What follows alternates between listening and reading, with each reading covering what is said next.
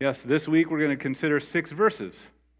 Next week we're going to consider 3.5 chapters. It's just the way it goes sometimes in the Old Testament. And we're going to work through this big showdown between Yahweh and Egypt. All right, let's get into it. Exodus chapter 7, starting with verse 8. Then the Lord said to Moses and Aaron, "When Pharaoh says to you, 'Prove yourselves by working a miracle,' then you shall say to Aaron, 'Take your staff, cast it down before Pharaoh, that it may become a serpent.'" So Moses and Aaron went to Pharaoh and did just as the Lord commanded. Aaron cast down his staff before Pharaoh and his servants, and it became a serpent. Then Pharaoh summoned the wise men, the sorcerers, and they, the magicians of Egypt, also did the same by their secret arts. For each man cast down his staff, and they became serpents, but Aaron's staff swallowed up theirs. Still, Pharaoh's heart was hardened, and he would not listen to them, as the Lord had said. God, as we come to your this passage, God, we pray that you would be with us, that you would be with the preaching, the hearing, the receiving, the believing of this, your word, that it would do good work in our hearts, giving us a joyful hope, a hopeful joy, a confidence in you, your faithfulness, your power, your grace, and your word. God, we pray all of this in Christ's name. Amen. I love a boxing match that gets right after it. Like right after it. First round. You know, when no one wants to watch a boxing match and see the opening round with the boxers sliding around the ring, sizing each other up, taking a few jabs and counter jabs just to see what their opponent will do. I get it. There's a strategy there. Understand that. But truth be told, just as referee Mills Lane would say, let's get it on, that's what we want when we get to a boxing match. Mike Tyson didn't mess around in the first round. Once he got into the ring, it was over. The fury of Tyson would be unleashed. Do you know that Tyson had 22 first-round knockouts? 22. The first round of Yahweh versus Egypt gets right after it. There is no sizing up. There's no dancing around the ring. There are no weak jabs given. The fighters come out swinging. This is a fight. And when we look at this fight in the coming weeks, I want us to just rest in, trust in, and have hearts that are filled up with confidence in God's Word. That it would just motivate us all the more to have God's Word fuel our hearts and our lives. That we would trust the Lord. So we're going to look at this fight together. And my hope in today and in the coming weeks is that it just fuels in us an ever-increasing confidence and trust and delight in God and His Word. So let's dig into this. We are in round 1. And just like any good sort of Rocky movie, the storyline focuses in on the opening round, and then there's a video montage of all the other rounds, and then it focuses again on the knockout round, the winning round, the last round, and that's what we're going to do. So we're going to zoom in on round 1.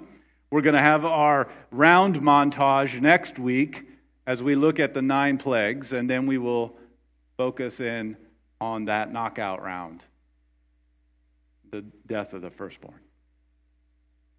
But make no mistake, this is a fight. And round 1 reveals to us 2 things for our consideration today. First, there is a clear pattern that emerges. And we're going to even zoom out and telescope that out next week. But there's a clear pattern that emerges. And then 2, secondly, there is a sure scorecard. And we're going to consider some of that and its application to our lives today. Round 1, a clear pattern. Well, as we see here, there are fighters. And just at the start of a boxing match, we get to hear the introduction of the fighters. We have Yahweh on one side and we have Egypt on the other. And they're an important cornermen in each side. And so on the side of Yahweh, we have Moses and Aaron. And on the side of Egypt, we have Pharaoh and all of his magicians. But make no mistake, this is a fight between Yahweh and Egypt. And it's a theological fight. It's among many things. Yes, God is set to rescue his people. But this is also very much a theological fight. Who is the one true God? Whose God is greater? Is it the Hebrews' God or is it Egypt's God? Is it Yahweh or Pharaoh? Well, what do we know about Pharaoh so far? Is one, his heart is hardened, and it is unrelenting, and it's hardening and continuing to be unrelenting. In fact, he's here for the fight. He knows what this is, and he wants the fight. He's not messing around. He's not here for a dialogue. He is definitely here for the fight. He's not interested in discussion or debate or the exchanging of ideas. He wants to expose Moses and Aaron as frauds and their God as insufficient and non-existent. That's his goal. I assume that's why he even entertained them in his court, so as to embarrass them. He believes, Pharaoh believes, he is far superior. And as such, there is no way Moses and Aaron can match him. Yet, Yahweh is also very clear about what he's set to do. I mean, this is a fight. And what is Yahweh set to do? Well, last week we considered the beginning portion of chapter 7, and in verse 5 is crucially important for us. I'm going to look at that verse in two parts. Because in that verse we see all of Yahweh's main objective succinctly put. First part, the Egyptians shall know that I am the Lord. His intention is that they'll know that I am Yahweh. I am the I am. I am greater. I am the one true God. And that what they are holding on to is false and will be dismantled. 5 more times in this exchange between Yahweh and Egypt in the coming chapters, 5 more times, God reiterates this through Moses so that they will know who I am. Yahweh's intention is very clear. Second part of verse 5. When I stretch out my hand against Egypt and bring out the people of Israel from among them. So not only is he going to come and show and display that he is the one true God, he is more powerful than their entire belief system and everything that they're holding on to, he's also going to go about rescuing his people. So he's going to show that he is the true God, and he's going to show that by dismantling their whole belief system and rescuing his people from under their slavery that they were under. His intentions, God's intentions, are overwhelmingly clear. To bring complete, total, devastating victory over Egypt. And all that is false, and all that says it is greater than he. Total, complete, devastating victory. Pharaoh wants to expose Moses and Aaron as frauds and say their God is a phony. And God says, I'm going to completely decimate you in rescuing my people. That's not on the felt board when you were a kid, is it? But that's the seriousness by which God cares so much about His name, His glory, His promises, and His people. And that should be for us a wonderful encouragement. Now, there's also this whole fight. This whole fight. This pattern that we will see. We first of all find that Pharaoh is barking, and Moses and Aaron, all they do is throw down. Literally, but also I'll use the metaphorical throw down. No time is wasted in this fight. I mean, it is on. When you read in chapter 7, verse 10, Aaron threw down his rod, it turned into a serpent, and we know this came after Pharaoh barked at them for proof. Keeping in mind, his goal was just simply to embarrass them. In verse 9, Yahweh said that's his goal. That's what he's going to do. But notice Moses and Aaron, following the Lord's leading, took the fight to Pharaoh. Pharaoh barked, but the first punch thrown came from Moses and Aaron. The rod into the serpent is certainly in a very exciting, mysterious, and it definitely feels like it belongs in an Indiana Jones movie. But it is, without a doubt, a full-on attack. This is a boxer coming out of the corner, swinging. In the beginning of the first round, not sizing up, not dancing around, swinging. And I say that for two reasons. One, Pharaoh was wearing a crown on his head. And very prominently placed in the front of the crown is a very huge emblem of an enraged cobra. And this enraged cobra on the front of Pharaoh's crown represented symbolically Pharaoh's divinity and his awesomeness. It was communicating out that Pharaoh is the incarnation of the gods and he is supreme over everything. It's not an accident that these rods turned into serpents. God came out swinging. Secondly, the magicians, and we'll get to them in a moment, they had a myth that they were living out. They were trying to live out this idea that they could take inanimate objects and bring them into existence as a living thing. There was a mythical story of how one of these magicians had this little carved alligator, threw it in the Nile, and it turned into a real one, and then reached in and it turned back to the little carved image. So there's this like folklore, this mythos, this whole idea that these magicians were the best, that they were awesome and nothing could top them. And there's God, taking an inanimate object and turning it into a serpent, attacking the entire belief system of the Egyptian cultists. Now, let's take into account these magicians. Look again at verse 11. There are 4 things stated about them. Verse 11, let's read that again. Then Pharaoh summoned the wise men and the sorcerers, and they, the magicians of Egypt, also did the same by their secret art.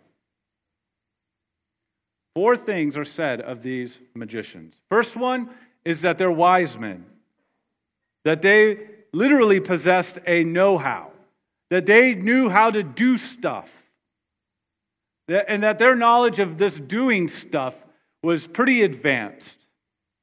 Secondly, what do we see listed there? Sorcerers. So what kind of stuff did they know how to do?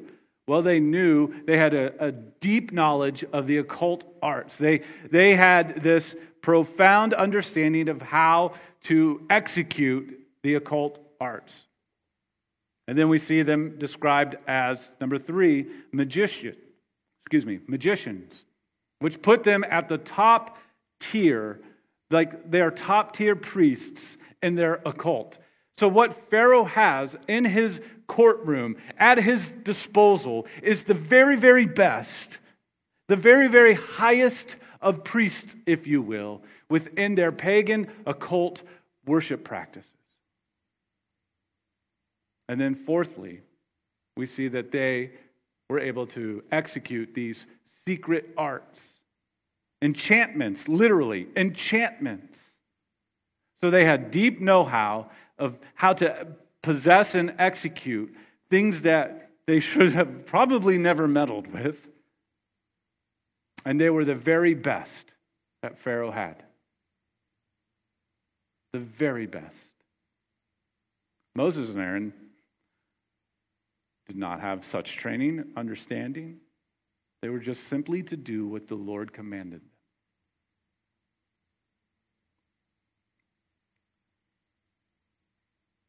Now, we find that some very big punches are being thrown in this opening round. One of the biggest punches is just this word for serpent. The Hebrew word for serpent isn't the ordinary word that one would use to say serpent. It's actually a word that would be used for dragon or monster or deep sea creature. And the whole idea of what is transpiring here is the enormity and terrifying hostility of the entire scene that's being played out in front of Moses, Aaron, and Pharaoh in this court. Huge snakes are fighting each other. This is a fight. It's not the exchanging of ideas, a discussion, a dialogue, or a debate. It is a fight over whose God is most God. And in this, we see an incredibly important pattern revealed. What we find here in the first round of Yahweh versus Egypt is a microcosm of the fight as a whole. You see the whole fight in one round here. We see this pattern play out later over the plagues. Pharaoh is hardened. Yahweh is more powerful. And something incredibly significant to the whole system of Egypt is dismantled. God is in the business of rescuing his people. He's also in the business of defending his name and his glory. And here they come together. Now, that pattern is crucially important as we move through the plagues. And so is the scorecard. The scorecard. We have a sure scorecard when God fights for his people. So in boxing, at the end of a round, there are judges that are watching the boxing match ringside. And they award points. They're grading, according to their standards, the fight that they're watching. And each boxer gets a set of points. And so these judges award points. The most that you can get from a judge is a 10. After round 1, Yahweh has all 10s. All 10s. And the reason why I say that Yahweh has all 10s is found in verse 12. So those magicians showed up. They did their thing. Each man cast down his staff, and they became serpents. But Aaron's staff swallowed up their staff. Aaron's serpent swallowed up all the other magicians' serpents. We don't know how many magicians were present. We know it was more than one, and we know that all of them lost. All of them. This was a complete and devastating win on behalf of Aaron. And that idea of swallowed up That idea of something being swallowed up is conveying a complete and total annihilation, a devastating victory. And in fact, here, now we have Yahweh and Pharaoh meeting off, squaring off now. And then we find that swallowed all the way at the very end of Yahweh and Pharaoh squaring off. We find it again in chapter 15, verse 12. Moses celebrating the victory over Egypt, the deliverance of the people, singing a song of celebration, references the victory over Pharaoh in the Red Sea in this way in 15 verse 12. You stretch out your right hand, and the earth swallowed them. Bookending the entire fight between Yahweh and Egypt is devastating victory. Smaller scale in round one. Again, it's this pattern that will be played out over the entire story. But swallowed up, devastating victory in round one. In even greater measure in Exodus 15, when celebrating the victory over Pharaoh and his approaching army in the Red Sea as they are swallowed up. Friends, God is about that total, complete, full victory for His people. Not partial. There isn't anything hanging in the balance. He devastates His enemies and He fully rescues His people. Friends, this is not the only place where swallowed up victory is mentioned in the Bible. There's an even greater one referenced in 1 Corinthians chapter 15, where God displays His even more ultimate victory over what enslaves us: sin, death, Satan. And what is said in 1 Corinthians 15? Death is swallowed up in victory. Death, where is your victory? Oh, death, where is your sting? The sting of death is sin, and the power of sin is the law. But thanks be to God who gives us the victory through our Lord Jesus Christ. Sin and death and Satan are far greater enemies on your soul than Pharaoh and Egypt and magicians. And God's power is on most incredible display through the person and work of Jesus Christ, who swallows up sin, death, and Satan in victory in His life, His death, and His resurrection. And that swallowing up is total, complete, devastating victory over God's enemies and the ultimate deliverance of God's people so that they could dwell with Him in glory. That is your sure scorecard. That is the faithfulness and power and grace and kindness and compassion and jealousy and confidence of God. He doesn't waver. He wins.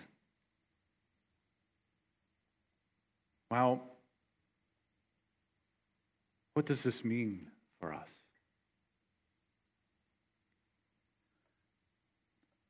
We need so desperately, so daily, we need to feed our weak, wobbly, wandering hearts the leave no doubt truth of God's Word. We need to feed our hearts the thing that stabilized Moses and Aaron in the face of enormity in terms of the opposition. Looking at paper, it would seem like Egypt and Pharaoh and the magicians outclassed Moses and Aaron. And Moses, as we've said, was very, very reluctant to even be there. But here he is, This is 2 weeks in a row now. Moses and Aaron did what the Lord commanded. What stabilized their hearts, God? What stabilized their weak, wobbly hearts, God did. God's word did. God's presence with him did. Friends, what will stabilize your heart and all the things that are going on in your life, in your family, in your world, in the things that you struggle with? What can stabilize your heart in the things that look like way overwhelming enemies to your own soul? The God of your Bible. And you know him by being in the Bible of your God.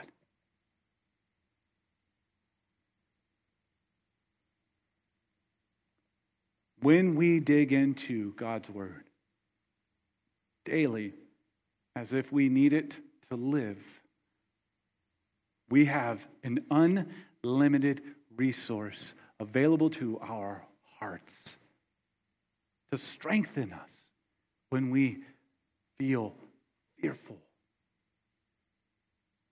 to embolden us when we feel opposition, to convict us when we are staggering about with sin, to lead us when we feel aloof as to where to go.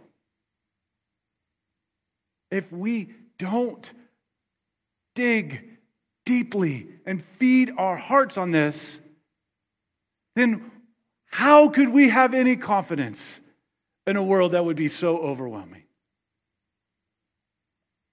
How could we have any joy in the midst of things that would just kill any fleeting hope of joy? How can we know if this Word of God doesn't rule and reign in our hearts? When we are in this Word, we find that God cares very much about His promises, His Word, His purpose. He cares deeply about it, so much so that He's going to take all of the cost. And He will not forget or fail. When we dig into this Word and it feeds our hearts, we find that not only does God care very much about His promises, He cares very much about His people. His people. He will not lose any of His people, no matter how great or how small, no matter how significant or insignificant our names might be. He does not lose track. He will not lose any of His people. He cares very much about His people. Thirdly, when you dig into God's Word and it feeds your heart, you realize that God cares very much about His glory. That He is God and there is no other. Isaiah 42, verse 8. I am the Lord, that is my name. My glory I give to no other.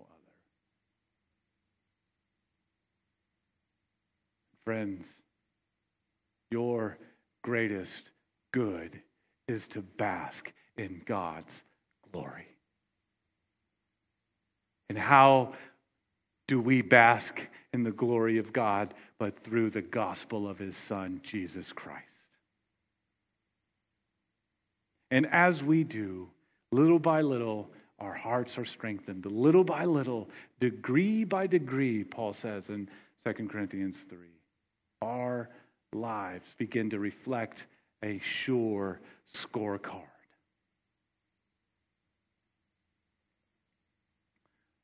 Our hearts in this world desperately need to feed on the Word of our God.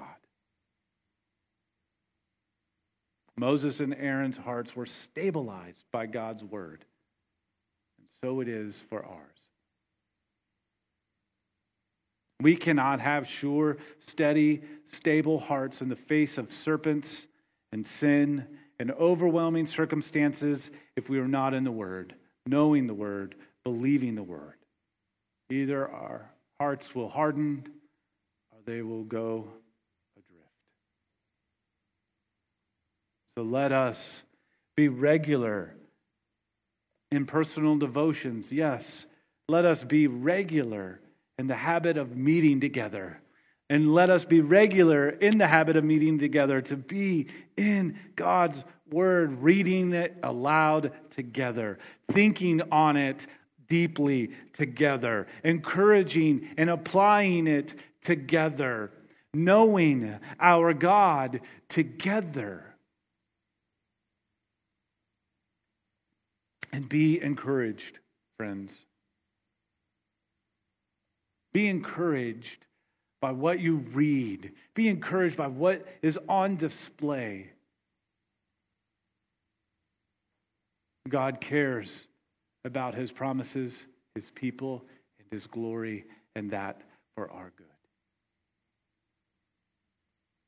When the bell rung for round one, Egypt's bell was rung by the God who sees His promises through and delivers His people for His glory. Let's pray. God, we thank You. As we come to Your Word, we find in it an incredible display of Your character, Your worth, Your goodness, Your power, Your majesty, Your grace. So overwhelming, it overwhelms my heart. God, I pray that as it overwhelms, it also would strengthen and fuel and help us to live for You in a world that is hard. A world that feels hardened and unrelenting. God, may we have confidence in You and Your Word, and may it inspire us all the more to know You, to love You, to follow You. This we pray in Christ's name. Amen. Well, would you please stand for the benediction? And then just by way of reminder, as you go to exit, we exit out this front door and just move down the driveway. You can fellowship outside, enjoy the company, catch up with each other. But just start in this section and move out and then move across the room so that those who are over here, you're last, but that's okay. Something about being best and last or all that, I don't know. Anyway, just remember to move out that way. All right. Go with this benediction from the end of Romans chapter 15. May the God of hope fill you with all joy and peace in believing, so that by the power of the Holy Spirit you may abound in hope. Amen and amen.